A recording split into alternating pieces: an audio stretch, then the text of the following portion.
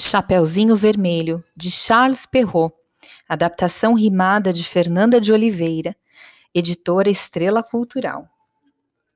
Havia uma linda menina com seu capuz preferido, vermelho era seu tecido, e assim ganhou o apelido.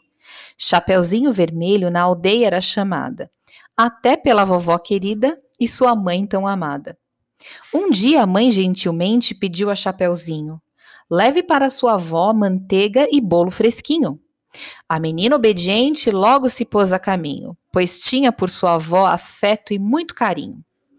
Cantarolando e saltando ao passar pela floresta, logo apareceu um lobo que lhe pregou uma peça. Ele perguntou: qual o seu destino, minha bela garotinha? E inocente ela lhe disse: vou até a vovó sozinha. Ela mora muito longe, logo depois do moinho, na casa perto da fonte. Conhece, lobo bonzinho? Ele lhe ensinou um atalho, mas como era traiçoeiro, indicou a rota mais longa. Assim chegaria primeiro. Já na casinha, o lobo chamou, afinando a voz. A avó achou que era a neta, mas era o bicho feroz. Ao entrar, que baita susto! Com medo ela lhe pediu: tenha pena, senhor lobo, mas o bruto lhe engoliu. O lobo bem matreiro fantasiou-se de vovó, com camisola e touca. No cachecol deu um nó.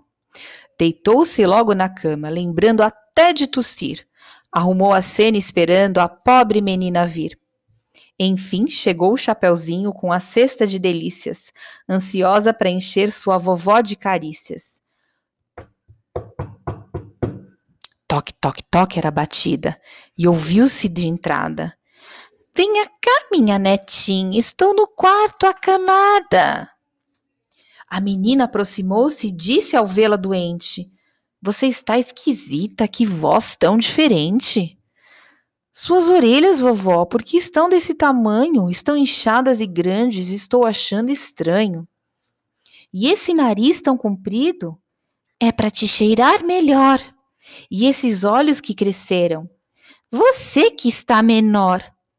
E essa boca enorme que não para de babar?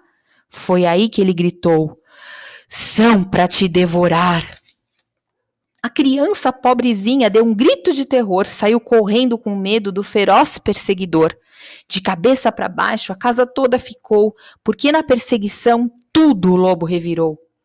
Até que alguém escutou um vozerio assustador. Era um velho amigo, Tobias, o agricultor. Largou a enxada no chão e correu mata fora. Pulou pela janela na casa da senhora. Foi tão grande a confusão, o homem com sua valentia pegou a vovó pela mão, acabou a covardia. Esse lobo se deu mal, tão apavorado, uivou, sumiu no meio da mata e nunca mais voltou. Que maravilha, que festa! Vovó, que havia saído da barriga do lobo, estava contente? Fora assim socorrida por um herói bravamente? O lobo não cruzou de ninguém mais o caminho. Agora ando tranquila, cantava Chapeuzinho.